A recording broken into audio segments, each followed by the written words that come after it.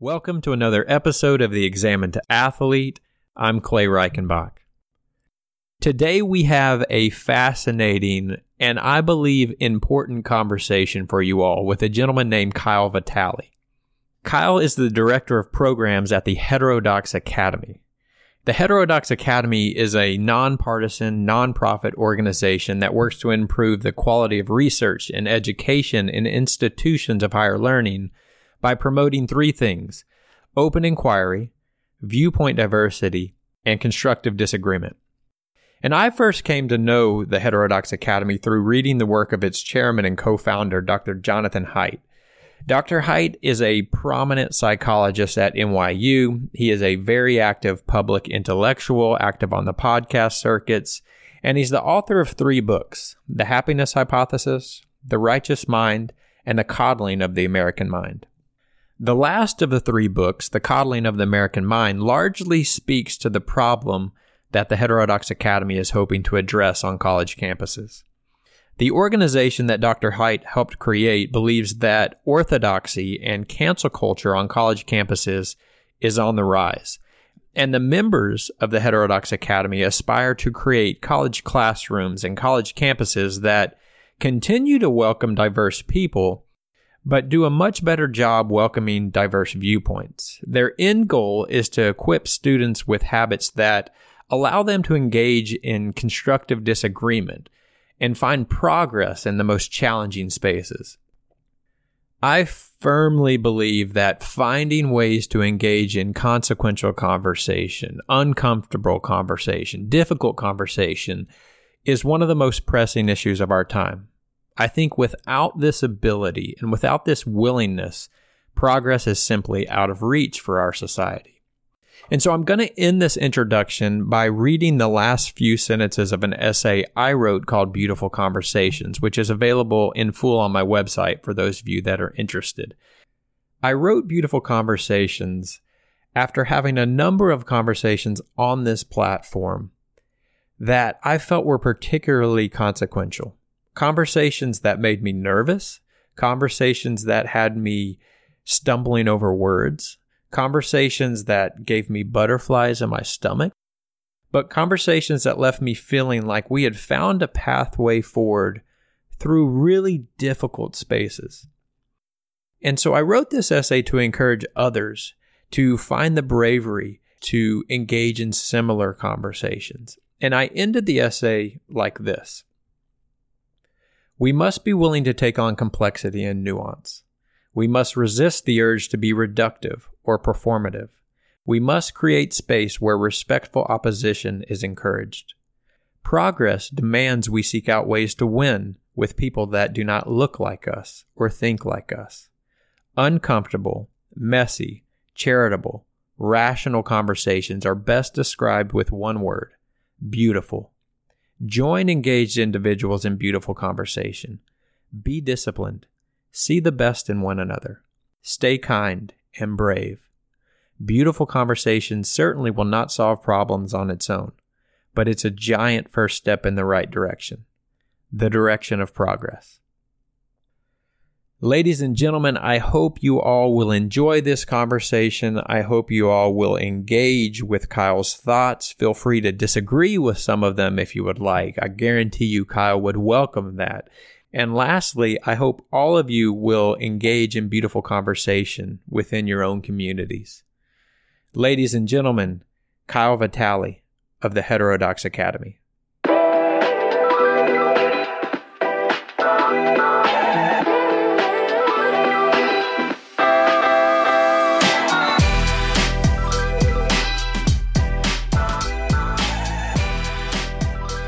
Thanks for joining me, Kyle. It's great to meet you.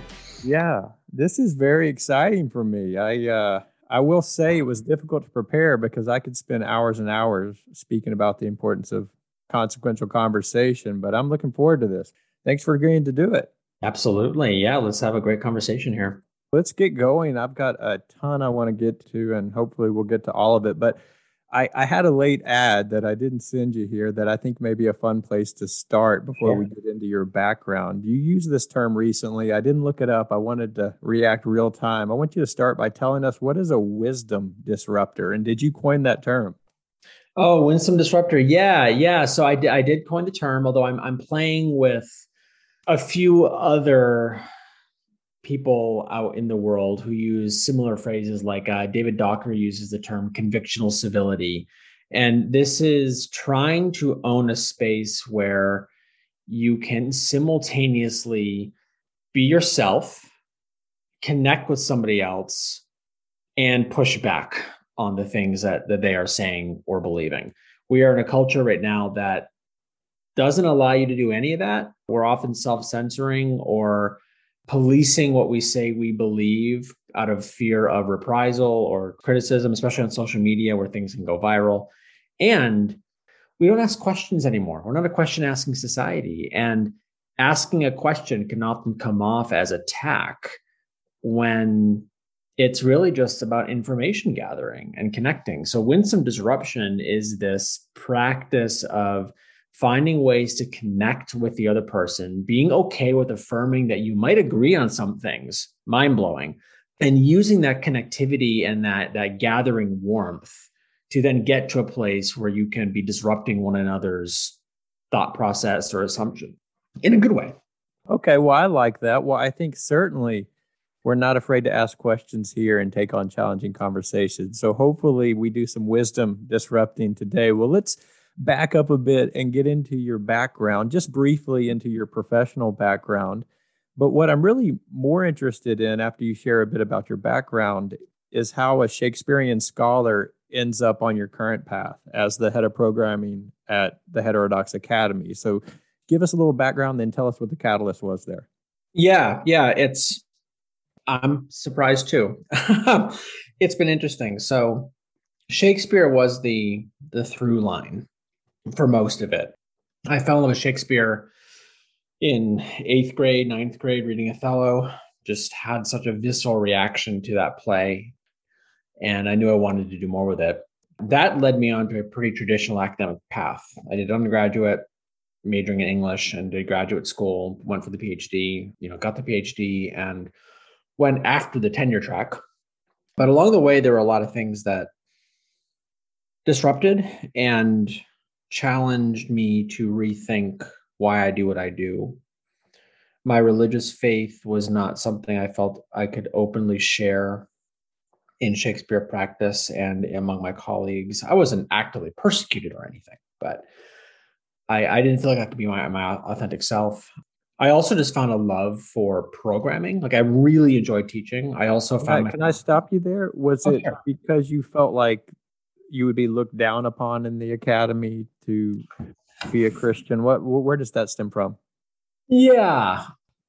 I think not looked down upon, but looked awry at. like really you believe those things? And also less personally too, higher ed still by and large operates under a set of assumptions or with a frame, pick your metaphor, of secular empiricism, that the resting state of things is secular and empirical or data driven, that those are the modes you need to assess the validity or the reality of something. If you want religion, then go to this student group or go to that affinity group. That's changing. I think in the last couple of years that has changed to a greater acknowledgement that religion, spirituality of a variety of modes is more fundamental to the human experience and that we're missing part of the picture.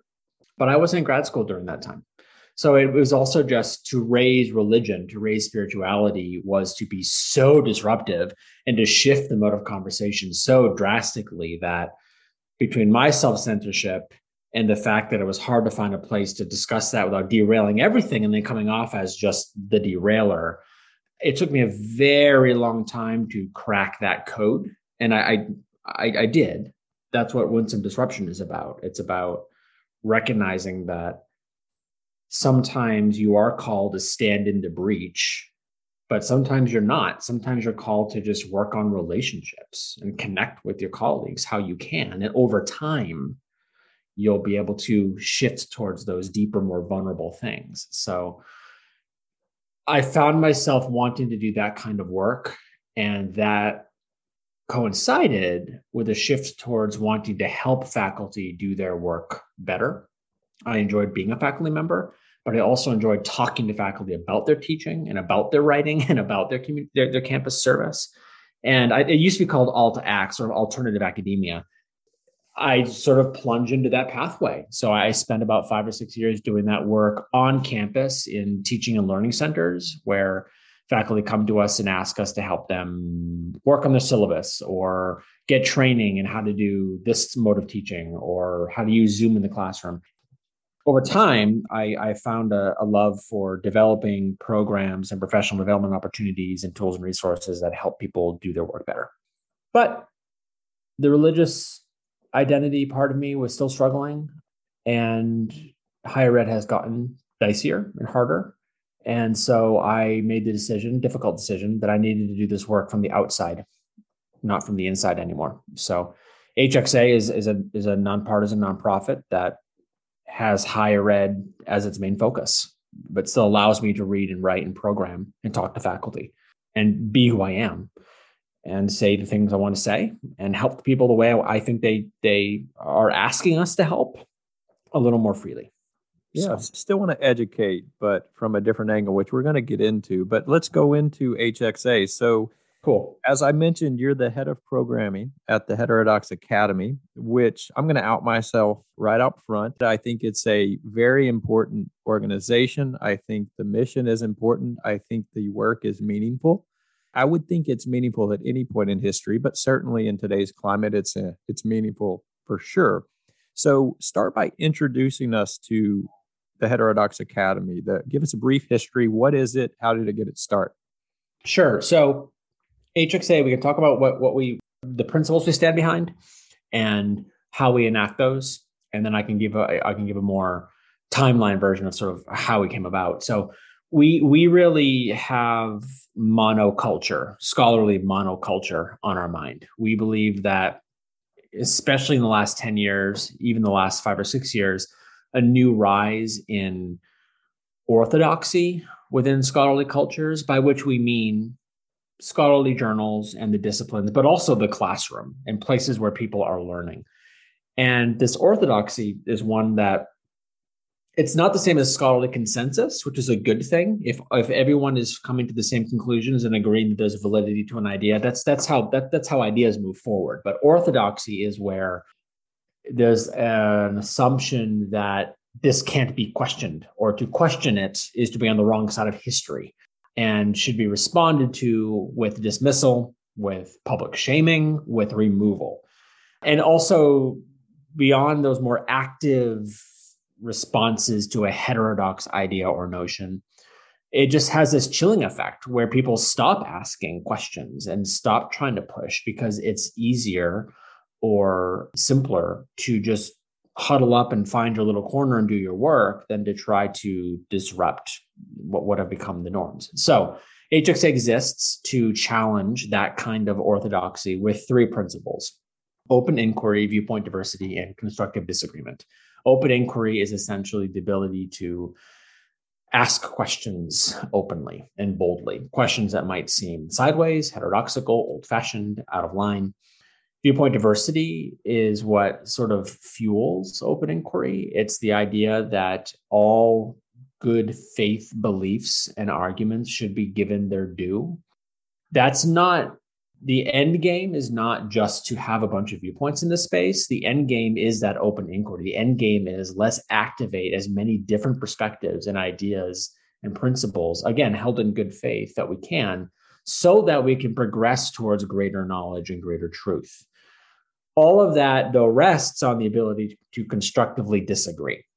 If you can't do that, you can't do anything. Viewpoint diversity doesn't matter because we can't talk to one another, and open inquiry really doesn't matter because there's no point asking questions if we're not going to be constructive in the ways you go about trying to answer them. We believe that pushing, promoting, cultivating, guiding, inviting, those 3 principles can sort of break the orthodoxical constraints that we're increasingly under. We do that in a variety of ways. We run a lot of programming online virtually where people can come and see speakers talking about these questions, talking about these issues, how they've gone about changing the cultures around them. We have a big tools and resources library that provides free materials for teaching and for writing and for managing campus events. We have tools on how to combat cancellation, if it's you being canceled or a colleague who's facing that kind of thing. And then we also run in-person events. The big one is our yearly conference, where we have people come together, encourage one another, share their struggles and their solutions, and go back out into the world, equipped and ready to go. The timeline version is that we're founded by a variety of people, but Jonathan Haidt is our board director and chair. And in 2015, he and some colleagues noticed a scholarly monoculture in social science, that there was a lack of conservative voices there. The goal was not to make sure conservative voices have their day specifically. That's never been our core goal. But there's a monoculture here, which means there's a deeper problem in how sociology is operating. Let's fix that. And then it's just ballooned from there. Because in 2015, as Jonathan Haidt has pointed out, a lot of stuff started happening. The Gen Z generation that was coming onto campus was responding and interacting with pain and vulnerability in a different way we had not seen before. That was promoting fragility and promoting orthodoxical cultures that were sort of afraid of discomfort. And so it really blossomed from there, from the sort of sociology question into a broader question about what's happening on campus, why does it keep getting worse? And then Trump showed up, which just inflamed the whole political landscape. And so we find ourselves now doing a lot more than we were doing in 2015. I want to share a thought with you. As you shared your own journey of wanting to educate from outside the classroom, still wanting to guide young minds and mold young minds, and then shared HXA's goal. This may or may not resonate with you, but one of the discussions I had with a professor on the podcast before was this idea that there's a difference between a successful education and a great education. Per our definition, a successful education would include things like making A's on exams. But a great education, on the other hand, would include things like speaking about what you learned on those exams 30 years later, 40 years later. This idea that a great education has something to do with building intellectual curiosity. And at some point when you were speaking or when I was preparing, I had that same thought about what you're doing, that the larger purpose of the university is not a successful education, but a great education. It has something to do with creating productive and engaged citizens beyond the exam. Does that resonate with you at all in the mission? It does. So, it resonated to me as a teacher. I taught for about 10 years, literature, British literature, composition, rhetoric, a bunch of things. And, the teacher in me is just so happy to hear that, because you're right. There were two levels which I was teaching. There was, yes, I hope you all pass my class. I'm going to help you do that. I hope that you learn the composition skills of logos, ethos, and pathos, and that you walk away knowing that Shakespeare wrote plays, not books, right? But way, way deeper than that, I hope that you also understand how writing can change people. And I hope you understand that engagement with literature can enrich your life, whatever stage you find yourself in.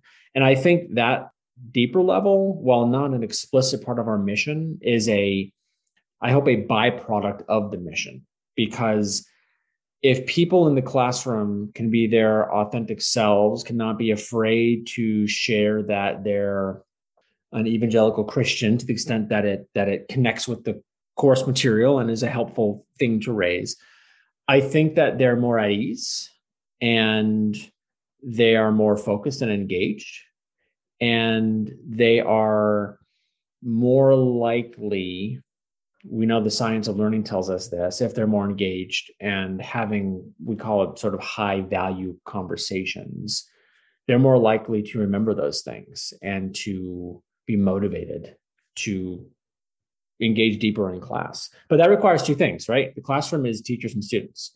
So both parties need to feel comfortable and willing to engage with one another on a deep level. And right now it sounds like we hear on a lot of campuses, and our data absolutely backs it up, that there's a lot of tiptoeing around one another. And so I did this in grad school. A lot of my grad school seminars, not all of them, but a lot of my memories of those are mostly the things that I wish I could have said, not takeaways that are valuable to my life right now. There were also seminars that were that. University of Delaware, props. I owe a lot of who I am today to that program, but it's just more complicated than it has to be. Well, I think, yeah, my main takeaway is that education is about more than learning the material. It's about more than learning physics. You're there to become intellectually curious, learn how to engage with one another, learn how to solve problems with one another, which is useful wherever you go. Well, let's dig further into the problem. You've been hitting on the problem a bit.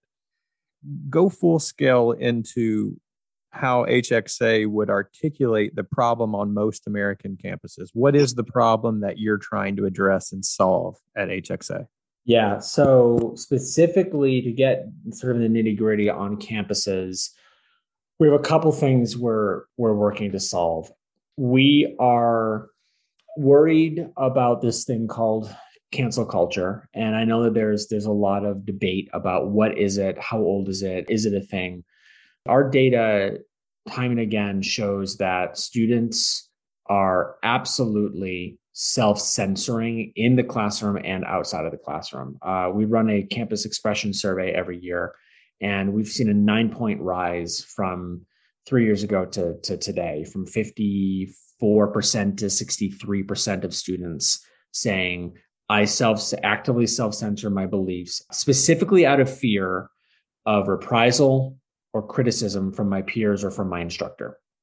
And that's different from just being a human. We all self-censor in the sense that in order to navigate a conversation, there are things you say and things you don't say. That's called being a human. But our data specifically indicates that motivated by religious belief or political persuasion or a variety of other factors and topics, it is harder and harder to be open about one's beliefs. So we are out to fix that, to try to fix that, to help faculty know what it takes to build a classroom that can provide students with, it's not a safe space, but it is an open space to inquire boldly of one another and of the ideas in the classroom. But our faculty are also reflecting similar things as well. There are cancellations, by which I mean faculty who are disinvited from events, who are not allowed to speak at certain venues. That's happening on an increasing basis. And so we're also trying to work with faculty and with administrators to also build faculty and scholarly cultures that allow someone like Dorian Abbott, who recently won an Open Inquiry Award from our organization, who is promoting an alternative model of admissions that's based on merit and fairness and not on race, which is going up before the Supreme Court next year. He was disinvited from a talk at MIT because his beliefs were perceived as hateful. That can happen, but it's so complicated. That requires working with administration and senior leadership and helping them recognize what bold leadership looks like. It means working on the faculty level to help faculty understand that alternative belief does not mean hate, does not mean attack, that even if it was hateful, it's still better to engage with it so as to understand it better and possibly to change a mind. You never know when someone's mind is ready to turn. And so isn't it better to have an sort of an open market, free market approach that permits all these beliefs, again, the good faith ones, so that we can all learn more? Wouldn't you want to do that so that you can, in a mercenary way, you can better them in an argument? And also, if the project of higher ed is to come together to learn, so the project can move forward. So we want to see classrooms that are buzzing. We want to see disciplines that are welcoming of more frames of belief.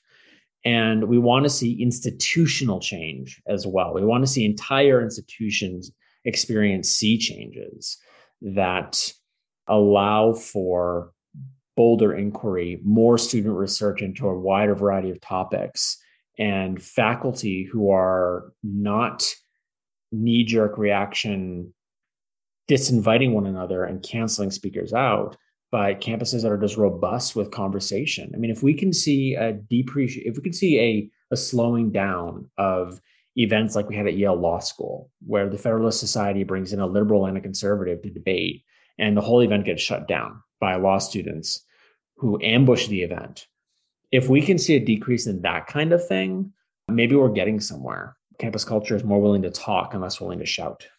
Yeah, and there's a lot you said there, and we're going to dig into that and even try to push back on some of the things that we may agree on. But what I'm hearing is a few things that eventually I want to get into. The first is self-censorship, which sounds like in your case and in some other cases, it has to do with fear, which may or may not be reasonable. It has to do with courage. Speaking your mind and being uncomfortable has a lot to do with being brave.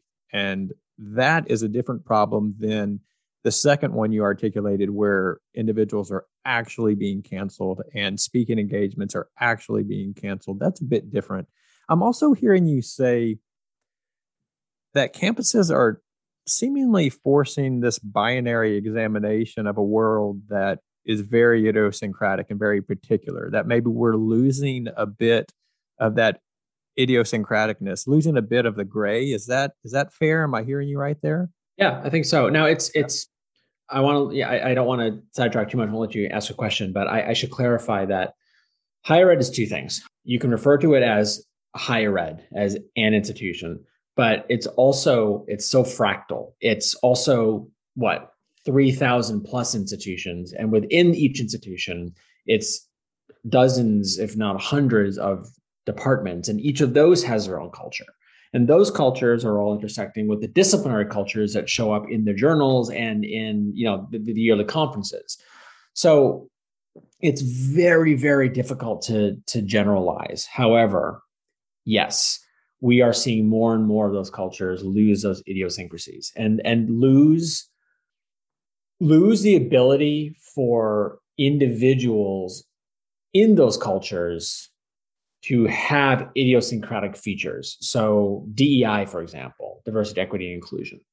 We're all about equity. We're all about ensuring that all people have a place at the table. And one of our arguments is that should include ideological diversity too.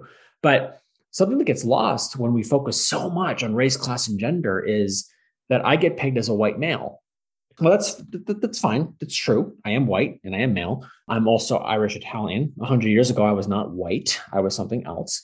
And there are so many features about my life and my upbringing that impact how I look at the world and the things I struggle with that the white male I'm speaking to right now may not have experienced, and vice versa. All of that gets lost when we are so hyper-focused on monocultural ways of engaging, like identity politics. So long caveat.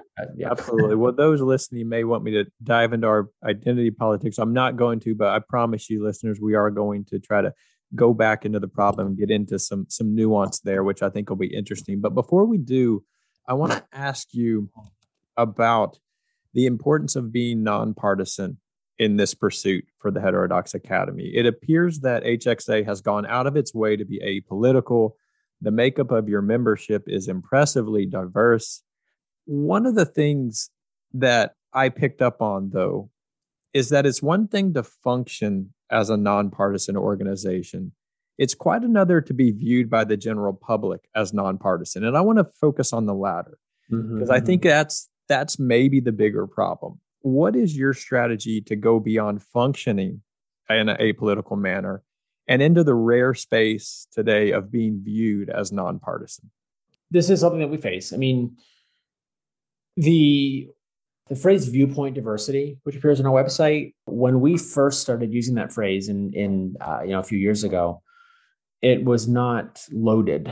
And in recent months and even years, that phrase has become a bit co-opted by some elements on the right to specifically mean freedom of right-leaning individuals to say what they want to say.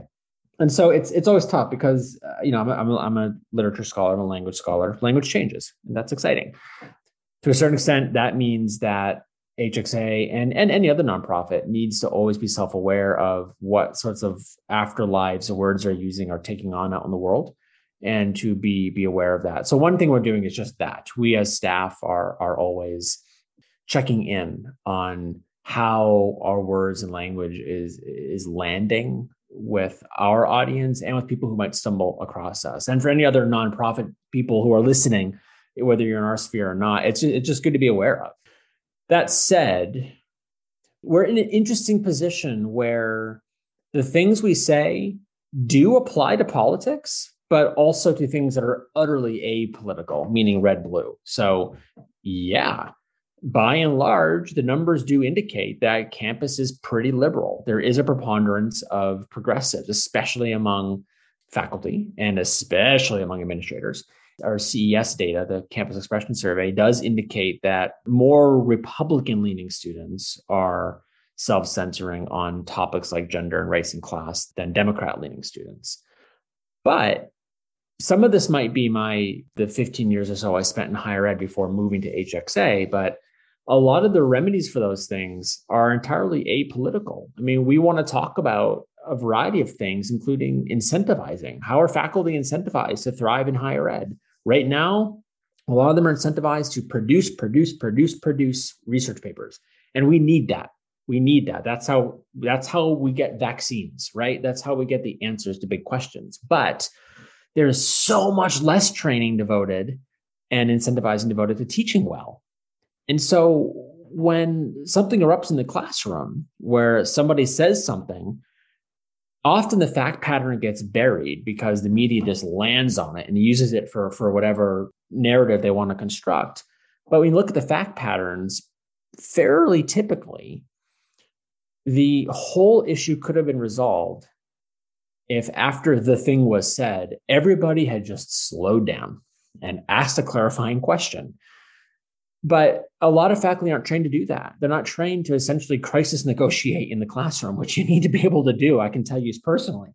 So that might be political in that there are a lot of people on campus who want a lot of things. And so there's always a political game, but that's not necessarily a conservative progressive thing. And so higher HXA, we really work hard to be above the culture war and to say that our issues don't align with conservative or progressive, understood as Fox News versus CNN. We are out to fix higher ed as an organization. We are organizational doctors on some level, trying to fix that. And sometimes that means engaging with progressive forces that want to take over. And sometimes that means engaging with conservative forces that want to take over, right?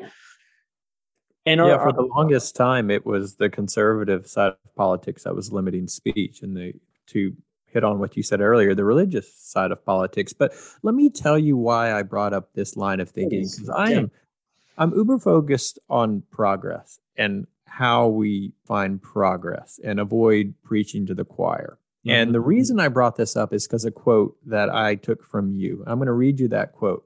I think it's wonderful, and I hope people really hear this. We don't want to get past people. We want to win people.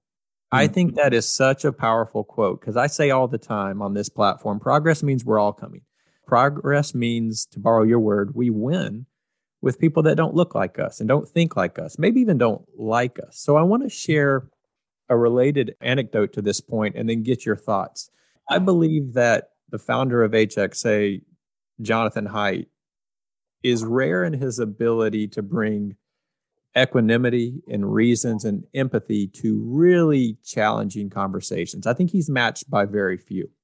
However, I've brought his name up and his work up multiple times in the presence of liberal scholars that I've had on this platform. I'll add brilliant liberal scholars that I've had on this platform. And I get pause from them. They are clearly hesitant to read Dr. Haidt's work. They're clearly hesitant to view him through an objective lens. And I see that as a problem. That's why I asked the original question. So how do you win people that at best are skeptical of your message and at worst have no interest in hearing your message? The type of people that think sweet old Jonathan Haidt is beyond the pale. How do you get past that? I think it has something to do with being apolitical and not just functioning apolitical, but being viewed as apolitical. So there's a whole lot of words in that. Go ahead and respond.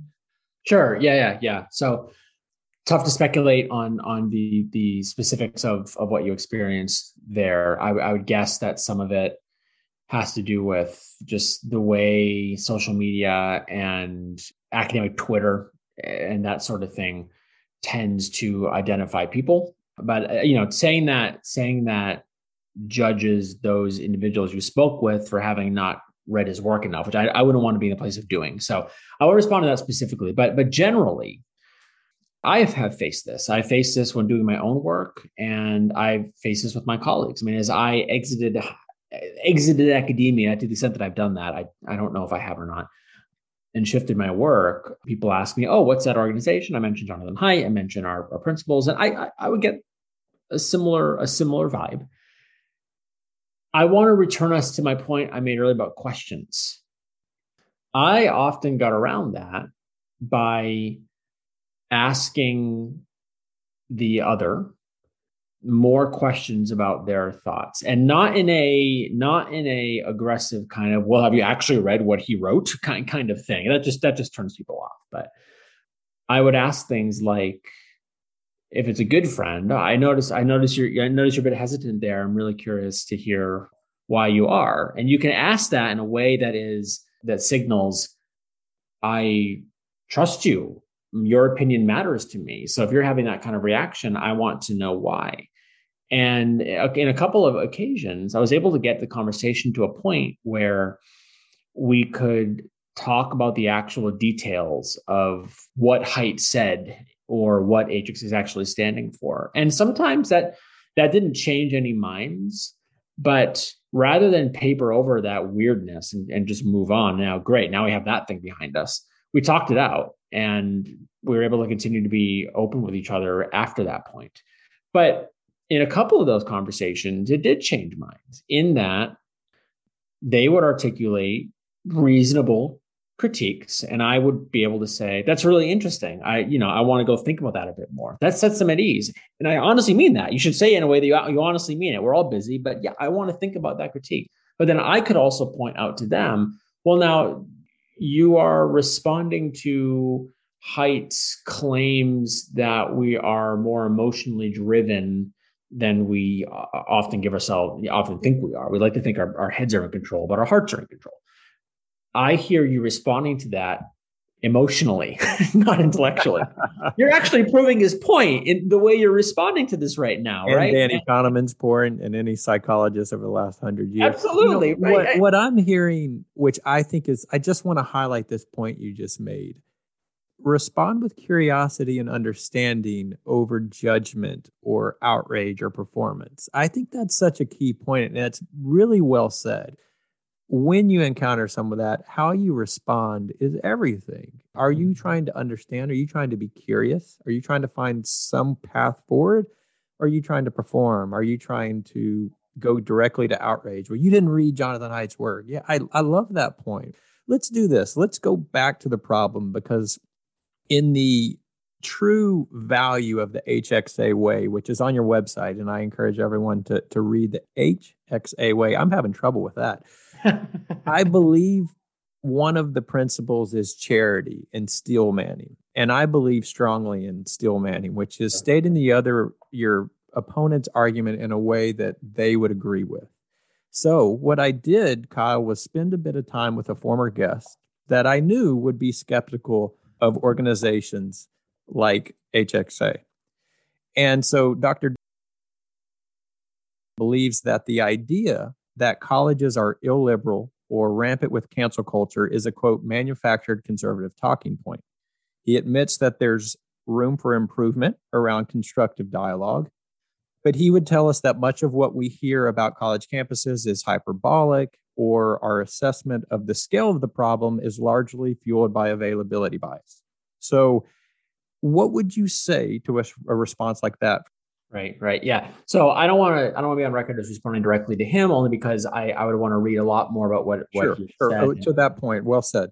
Yeah, absolutely. So that's one of the practices right there, right? So kind of two things. I want to respond directly to the point you're asking, but to sort of keep it at one level higher there about questions and responses. We're in a culture that wants you on social media or for the soundbite or for the votes, if you're a certain kind of person, to respond in a way that is quick and that somehow signals your entire posture on an issue in a jeopardy answer so that they can use it or react to it. And the reality is that most of us are deeply contradictory. That's what part of being a human is. And that's actually one of our greatest assets in some ways. That's a whole other rabbit trail we can go down. But social media it's not natural. It's not natural to who we are. We are I believe made, but we exist to be in local community. And local can be pretty big, but in local conversation where you do have the time to lay out the nuances of what you believe. But our culture doesn't like nuance. It doesn't like reiterating, clarifying, that sort of thing. So we get that kind of response, that kind of charge a lot, though, from the professor about it's a conservative talking point. It's only based on availability data. And I'd say a couple things. I would first ask, I'm curious to hear you connecting those talking points with conservative culture specifically. Could you share more about the connections you're seeing there and why you see that applying to conservative specifically? And that might lead to a conversation about what conservative means, which is a huge question these days. The Republican Party is 3 Republican parties right now. So I could imagine a conversation that allows us to go down that rabbit trail. I would also find a moment to gently point out that our membership and our staff is deeply politically diverse. We are not monolithically conservative at all. So it's odd to hear us characterized as using conservative talking points when we're not really out there looking to score conservative points politically or in the media. And by and large, the work we're doing is with a medley of liberal, libertarian, independent, and conservatives. So I would look for a place to point that out. As for the availability bias and whether we have blinders on or are only hyper focused on a specific data set, I think there are 2 things to say there. One, we are constantly improving our campus expression survey. We don't roll the same thing out every year and get the same data set and then say the same things. We are always improving it. And in fact, we just had a blog series where we engaged with a critic of our survey. So we are also trying to do our best to make sure we are not stuck in a kind of availability bias. And we're also seeing that it doesn't matter. And I don't be quoted as just, Kyle Vitale, director of HXA, said availability bias doesn't matter. What I mean by that is when something happens, the Yale Law School event happens, or Dorian Abbott gets disinvited from MIT, you have to ask 2 questions. Number one, how prevalent is this kind of thing actually? Am I just around the corner from my own cancellation? And maybe you are, maybe you aren't. We are continuing to look at that. But number 2, regardless of whether or not you're around the corner from your own campus facing a debacle, what kind of effect is the media coverage and the senior leadership response in that moment that gets reported publicly? What effect is that having on the culture more generally? And the answer to that is abundantly clear. It is a chilling effect. And so availability bias, while an absolutely pertinent question for the data, it's a totally different question in kind from the question of what impact these kinds of events are having on the culture more broadly. And so therefore, what can we do to lessen the impact of those events? That doesn't mean bury them. We don't want to bury them and pretend they're not happening. But how can the people in the moment have acted differently to prevent that event from happening in the first place? And how can the media ensure they're reporting accurately on the fact patterns of what's happening in those events so that other campuses can learn from them? I think you're bringing up an interesting point, which is that the level of consequence associated with a threat matters, even if that threat has a very low probability. You know what? I'll bring up a point from the Coddling of the American Mind just to stay on topic. One of the things that Dr. Haidt points out, I have 2 young daughters, by the way, is that the probability of your child being kidnapped in the United States is statistically 0. Right. Yes. Well, Yeah. Well, and he uses that point to encourage parents to allow your children to explore on their own and do these things. Well, one of the things, Kyle, I found myself thinking is, yes, the probability is statistically zero that one of my daughters is kidnapped, but the level of consequence if one of my daughters is kidnapped is so high that it's probably not unreasonable for me to elevate my attention to that beyond zero. And I think that's an interesting point. It's small percentages of people can have an outside effect. But let me use that to back into another question. You were talking about the data, and I did pull from the data that I want you to share some thoughts on. So you're in the 2021 Heterodox Academy Campus Expression Survey, you point out that 90% of students surveyed believe that colleges should be a place where different views and beliefs are welcomed and encouraged, which sounds like something that's really, really exciting to hear. I mean, we could get into what do they mean by different views and beliefs, but let's just take it for its face. That's a great thing. Yet, to your other point, 64% of students are still saying that the climate on campus prevents them from saying things they believe. Yep. So the study goes on to say that those types of results point out that, quote, students are self-censoring to avoid negative consequences that are unlikely to happen. And one of the possible solutions is to encourage courage, like we were talking about earlier, is to correct students' misperception. So if you were taking that data and turning it into an op-ed in the New York Times to give its students advice on campus, what would it say? What's the lesson between that data? Yeah. A couple lessons. I think the question is still out. How prevalent is this stuff actually? Our data, the mere fact that there's so much self-censorship and that the faculty cancellations aren't slowing down, it really does suggest that this is as prevalent as we, and not just ourselves, but others indicate. Our CES is something people can adapt. We have other campuses also doing it, and they're finding similar things on their campuses. So yeah, I do want to just back up quick and underscore that while we are very open to the criticism that it's less prevalent than we think it is, we would still point to the chilling effect. We also believe that we need to keep researching because it well and truly could be that prevalent.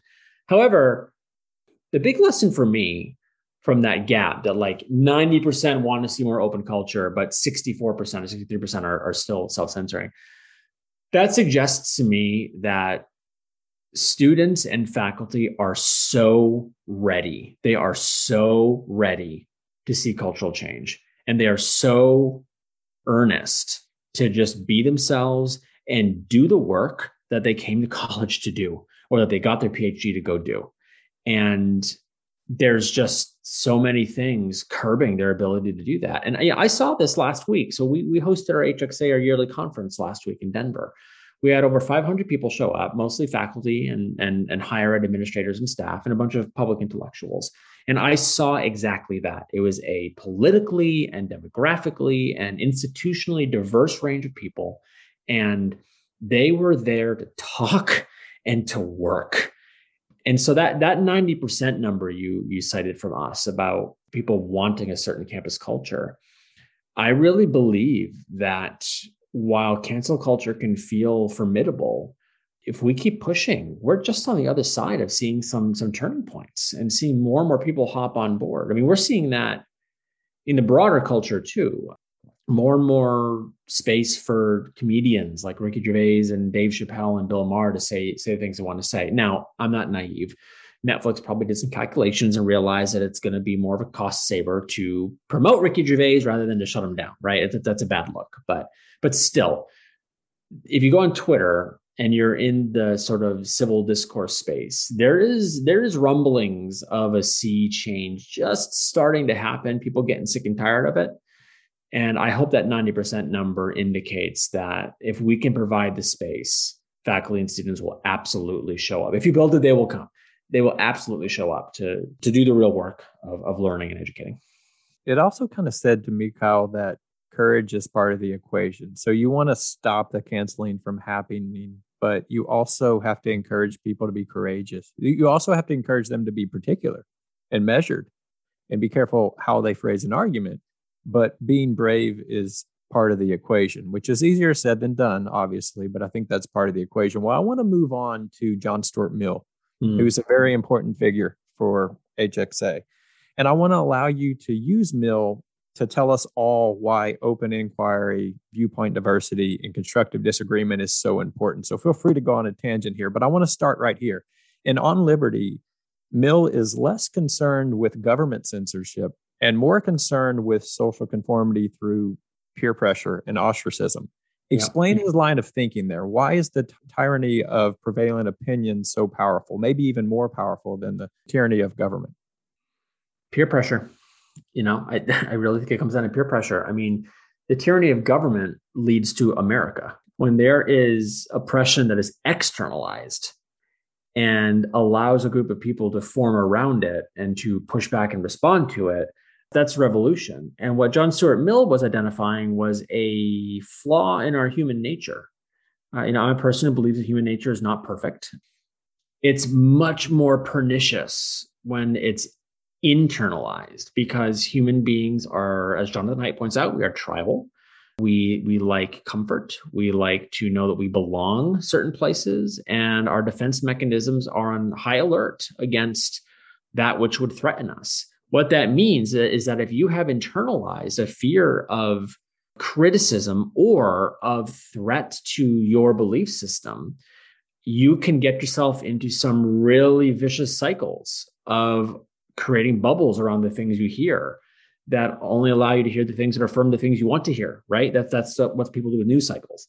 So John Stuart Mill wanted to push further and say, well, basically predict what's happening in America right now. You can build a free democracy. You can do it. It's hard work. We have almost failed many times. And Haidt proposes that if we don't do something about it, we're going to fail now. That doesn't fix the people inside the democracy. We still have to grapple with our humanness. And so Mill is really trying to underscore you have to constantly work on yourself, and be vigilant and be self-aware of when you have a wall up that shouldn't be up, because more and more walls leads to, the modern American voting situation we're in right now. So a second question on Mill, Kyle.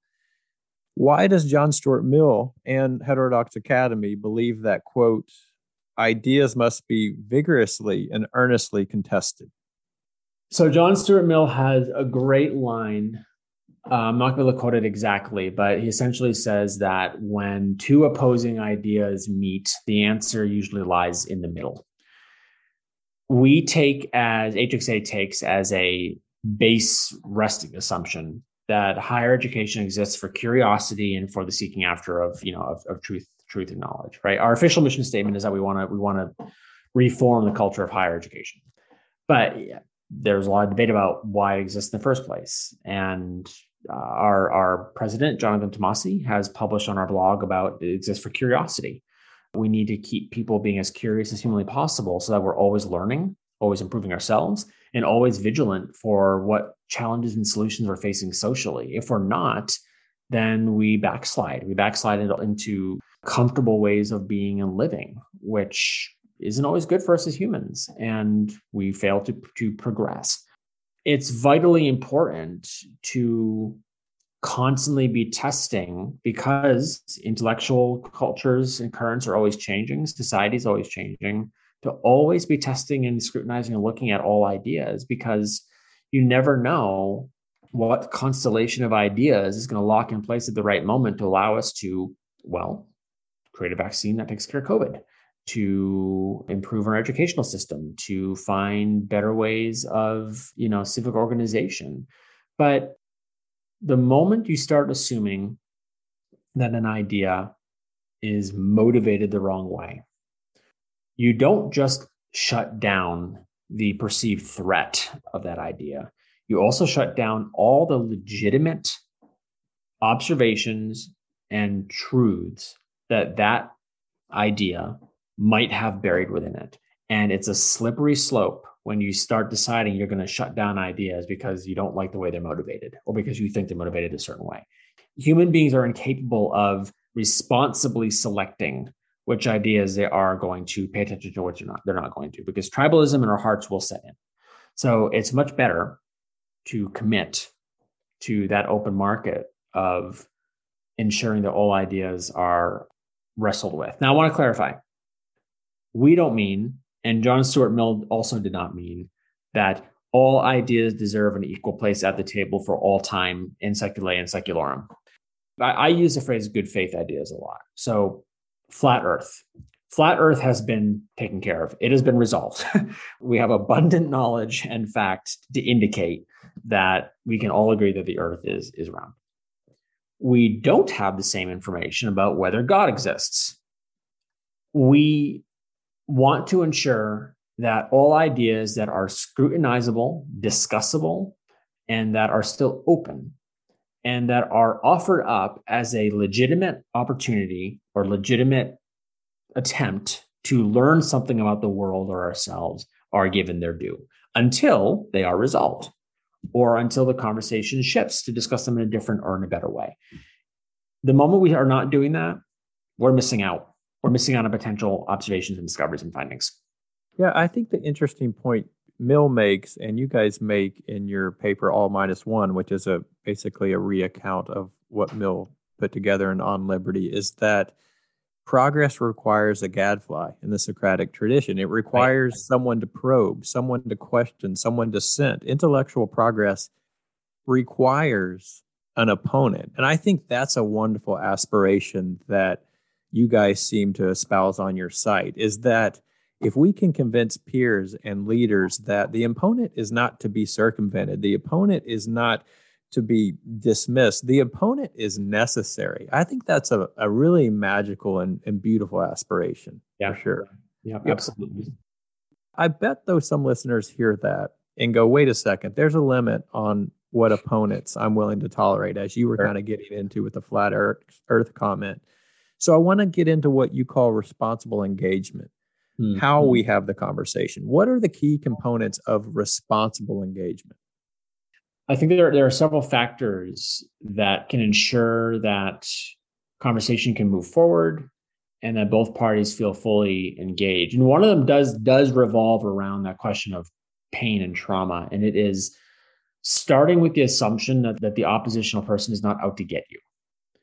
And therefore, if there is a slight of, not a slight, but if there is a remark that is not obviously an attack, I'm not talking about someone out and out calling you a racial slur, right? That's a different game entirely. But this world of microaggression and implicit bias, which the science is still out on whether there's an actual connection between those internalized mechanisms and external action.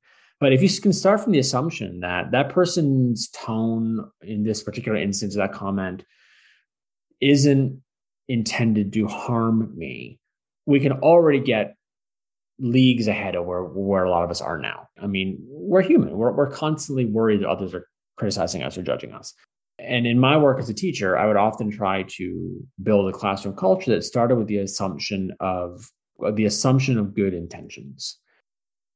That does two things. That prevents a conversation from halting immediately and the world ending because I have been slighted or I have been offended. But it also does create space for a person who does feel slighted or offended to ask a question like, hey, when you said that, what did you mean by that, right? Not freeze, I have been harmed or injured, we need to talk about that. But instead, you said that in a certain way, and I'm not sure you meant it that way, or could you clarify? We need to do that more. So responsible engagement means assuming good intentions from the opponent. Again, assuming that they're not obviously attacking you. It also means being willing to find points of commonality and agreement early in the conversation, which thrives on assuming good intentions. Social media and our modern era is one that assumes that if you agree on one thing, that you've conceded all of your territory to that person, right? It's got to be all or nothing. And that is so not true.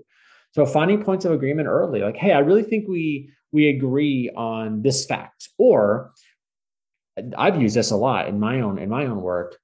It sounds like we totally agree on the goals of this program. We just have different ways of trying to get to those goals. But let's talk for a minute. You said something about the goal of making sure all classrooms are equitable. I couldn't agree with you more. Can I hear more about what you mean by that? Be willing. It involves gentleness and humility, but be willing to go there early. And that sets the other person at ease. It reduces the sense that there's disagreement or that your enemies are opposing one another. and then allows you to get to the nuts and bolts of the disagreement in a more comfortable way. So, assume good intentions, find points of agreement, and when you disagree, do it joyfully, do it winsomely. I mean, you don't have to say, that's so well and good, but here we go. It can be, man, I just don't see it that way at all. Here's how I see it. And that's so exciting that someone could look at it that way. Can I share with you what I think about this? Let's talk about it. So I also think coming at it with joy and happiness, which I know you can't just turn off and on, depends on the conversation, can also just, again, signal that I'm not out to eat your face. I'm out to learn. And I assume you are too. So let's talk about that together. We need more of that for sure. Well, let's talk about, you mentioned harm a couple of times. And that's kind of where Mill's argument gets a little dicey, because harm is so ambiguous. And a common trope we hear today is that speech will harm me, or that speech will make us unsafe. I want to ask how you think about harm. Are there topics that should be off limits on a college campus? How should we apply the idea of harm to free discussion? How should we choose, where should we choose to limit discussions? How do you think about that? So I think I preface by saying that it might be that I think about that differently than how HXA as an organization, thinks about it. I think as an organization, HXA is simultaneously self-aware that some topics are, of course, way more controversial and likely to have an impact on a campus's, serenity than others. And that also changes by the day. I mean, right now, gun control is usually always one of those topics, but right now it's especially that case, right? We would not suggest a debate on gun control without a lot of foresight and forethought into how questions are being dealt with and what the title of the event is and who's being involved. So I think as an organization, we let reasonableness guide a lot of our recommendations, that what's going to be good for your campus in a given moment, or good for your classroom in a given moment. Will the conversation or the potential harm that you foresee in your syllabus or in your lesson plan, is it worth the risks for the payoff of the learned material or the place it can get your classroom on the other side? And if it's worth it, be prepared to work with students, but go for it, because you're not there to protect them. You're there to teach them. Rosalind Clark Artis, who's the president of Benedict College, she said something at our conference last week, which is fantastic. I won't get the quote exactly, though it's available on our Twitter. Physically, I want you to be safe, but intellectually, I am going to hurt you. She actually said that, right? I am absolutely here to make you uncomfortable and to make you struggle and squirm to wrap your head around these concepts and to learn these things and to deal with it. Because out in the real world, I hate to say that because campus is the real world, but when you graduate and go out off into the working world, organizations and corporations are coming around to the idea of mental health and people being human, but still the demands for protectionism that you're looking for on campus, you're just not going to get. And so we're probably trying to produce well-adjusted adults. That's what I could say about HXA. Personally, I start from the assumption that I don't know what the person I'm talking to is carrying with them. I don't know their baggage and their experiences. And by the way, the color of their skin or their sexual orientation or their gender has often nothing to do with their actual experiences. Often it does, and quite often it doesn't. I have met so many broken straight white men, so many.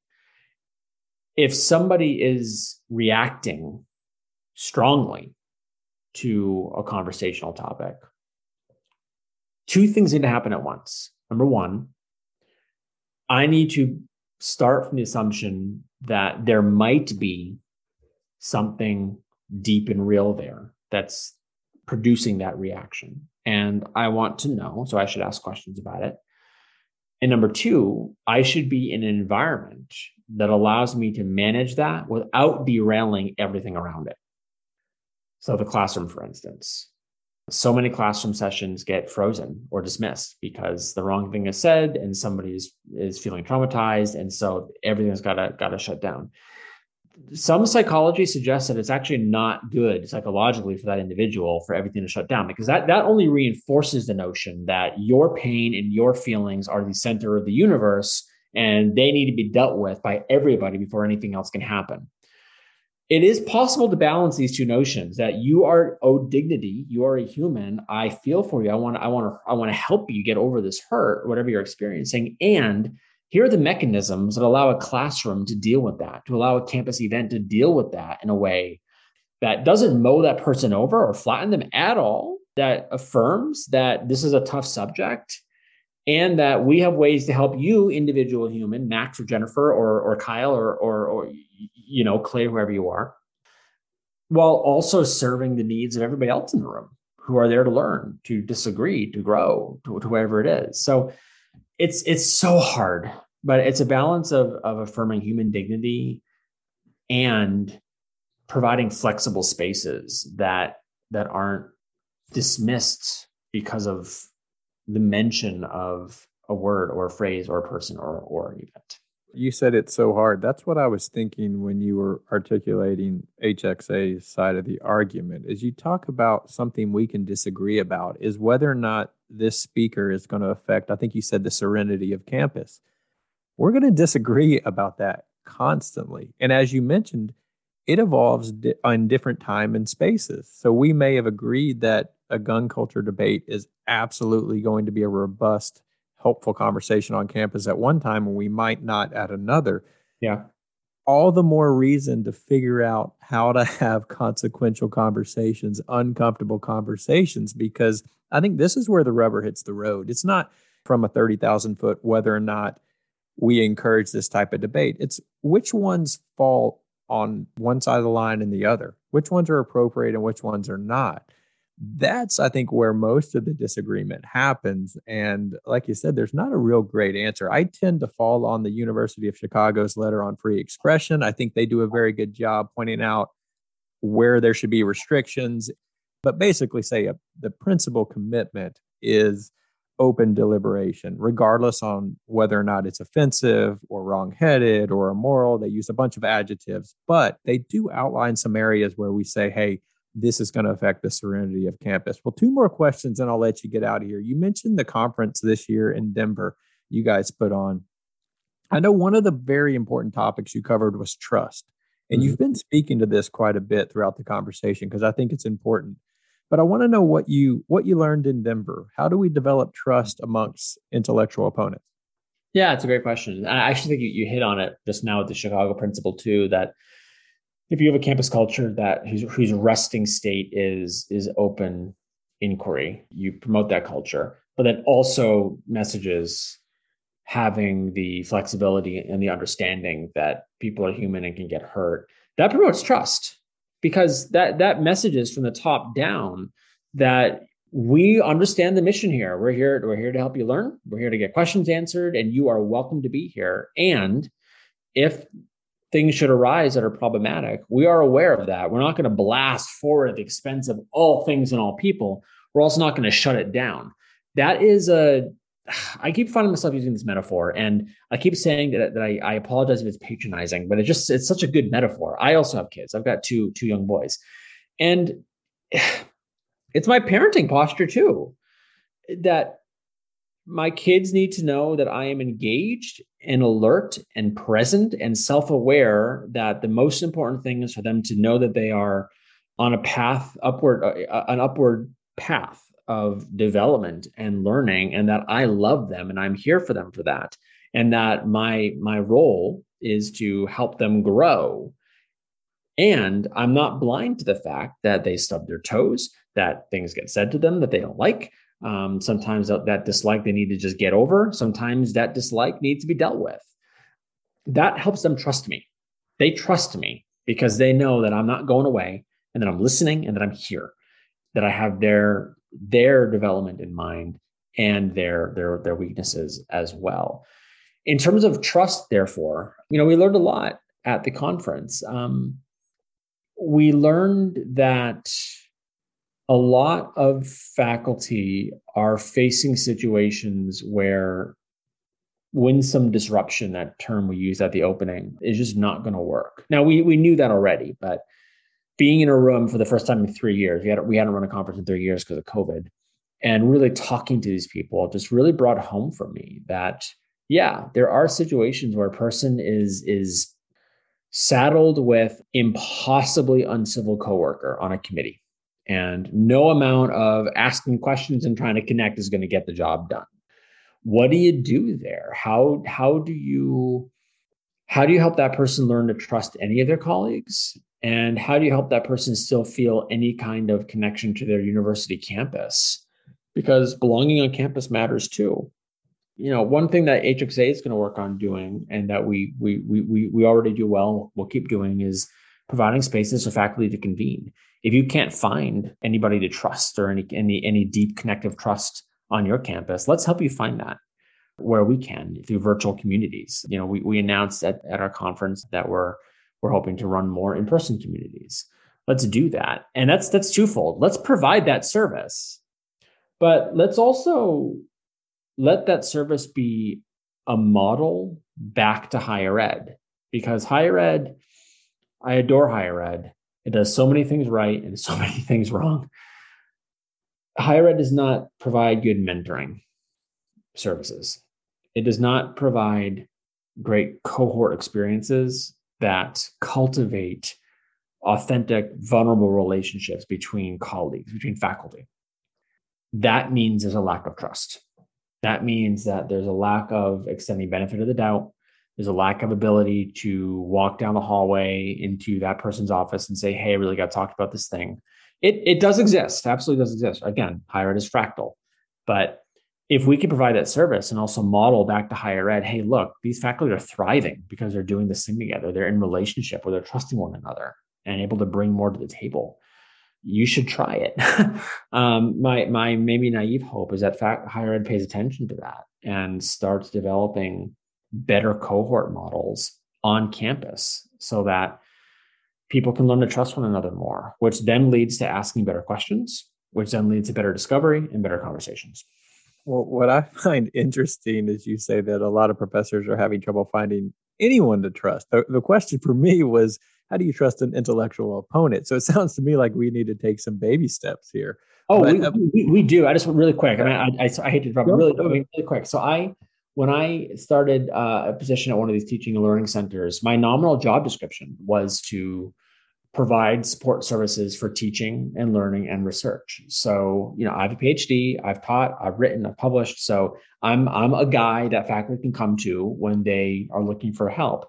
But I was told very early on as well that my job would also be very emotional, because my boss's first day on the job of my supervisor, this particular institution, found her in a coffee shop with a sobbing new instructor who had not been told where the bathroom was, what their printer code was, or how to unlock their office door. They had essentially been given a welcome letter and said, good luck. And when you incorporate the contingent faculty crisis into the equation, where there's so many faculty who don't even have a reliable parking space on campus, yeah, there are faculty who can't find a single person they feel like they can trust on campus. It's bad. Can we help? Can we help? One of the things when I was preparing is I listened to a podcast you were on, and one of the things you said, which I think makes a lot of sense here, is that we often miss the fact that we share a goal. And I think that's so important to keep in mind. One of the ways I try to develop trust when I'm sitting across someone that I may have disagreements with is by spending less time pointing at groups and more time pointing at humans, pointing at all of us, pointing at shared goals, like you mentioned, the places where we overlap. I've quoted her before on the podcast, but the activist Pauli Murray said back in the 60s that whenever an opponent draws a circle that excludes me, I draw a bigger one that includes us all. And I'm big on that in these conversations, keeping that in mind. Not that we don't call out bad behaviors of certain groups or individuals or call out fallacious ideas, but draw big circles, point out common humanity. And, I think history is on our side here because all societal progress, actually, I don't know about all, most societal progress has come as a result of common humanity, not dividing us. And that's something I try to keep in mind when I'm in these conversations. But last question for you here, Kyle. What gives you optimism in this pursuit? Yeah. Yeah. A lot does. I think that whole drawing a bigger circle thing, it often can come off as a very flimsy, soft sort of kumbaya, let's all just get along. But I think it's important to underscore that it is hard work to draw a circle of commonality, point out that commonality. You have to really thread the needle, because I find that, as a person who is often a countervailing wind, I try to point out commonality and the immediate response is suspicion. I don't think you're using that phrase the same way I'm using it, right? I'll be in the pro-life, pro-choice debate with someone who's on the opposite end of things from me. And I'll describe life in a certain way, or they'll describe life in a certain way. And the first reaction is, assuming you mean what I think you mean by that. So it's hard work. But what gives me optimism? Well, before you answer that question, let me respond to that real quick. Please. I've had an individual on this podcast that prior to our conversation shared a post that started with the words, "This is why I hate white people," and then went on to describe this situation. And I'll tell you what, I left that conversation finding common ground. I left that conversation finding space to move forward. We talked about Black Lives Matter. We talked about policing. We talked about George Floyd. And most of the time, we were finding places to agree. I walked away from that conversation feeling engaged, feeling refreshed, feeling optimistic, speaking to this question. So I would point that out that, yeah, it is really difficult. And I agree with you. Those quotes can come across as kind of kumbaya. There are call out fallacious ideas and say, you are in the wrong here. But there's also times to point out the reason you're in the wrong is because you're a human being. I had a sociologist that studies policing. And one of the things we talked about is oftentimes what we find in policing, and we point to policing, you go over to Daniel Kahneman's work, which to mention him again, and you realize all humans do that. There are structural problems. But when you point at groups, as opposed to coming at that problem, I guess what I'm saying is how we speak about certain topics is oftentimes deterministic and on the outcome. And so anyways, sorry for that monologue, but what are you optimistic about? Yeah, that's great. I'm optimistic in so many ways. I mean, I'm optimistic sociologically. Jonathan Haidt points out that, and other sociologists too, point out that history works on a pendulum. And, in some ways, the pendulum had swung towards thriving for a culture in the 80s and 90s. And that was coming out of the 70s. And that led into the early aughts, which the last 20 years, 9/11, the recession, COVID, Trump, the next recession, it's not been great. But there are historical patterns and they're traceable. So I look to that. I personally, my optimism is rooted in my faith. I believe that regardless of what's happening in the meta narrative, every day I am called to engage well with the people in front of me and to encourage them and to give them life and to help them. And you can always do that, no matter how bad it is. You can always do that. And that was me as a teacher too. I would be in institutions and not loving institutional decisions, but always being able to say, hey, I've got 30 kids I can teach tomorrow, and getting them conversing the right way and saying the right things can make a difference, right? So I'm optimistic in that we always have that interpersonal work to do. And finally, I'm optimistic that at the end of the day, the higher ed project is still just so inspiring. Come to campus and come learn.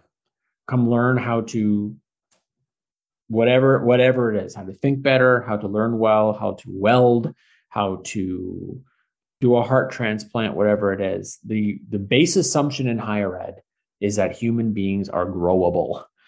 And we're in a tough moment right now, but it's going to take an awful lot to tear that down completely. And so right now we are helping it along and mending it, but I think it's going to get better. I think that's great. I think that's a beautiful place to end it. I think my answer to that question is that Yeah. thought I just had is face-to-face conversations. It's Hmm. getting off social media with someone who posted something like that and then realizing we can talk for 3 hours and have a lot in common. It's Yep. face-to-face conversations. Well, this has just been beautiful. I appreciate your time. Thank you so much for being a part of this. Thanks so much for having me in, Clay. It was great meeting you and chatting. And yeah, looking forward to continuing to work on the world.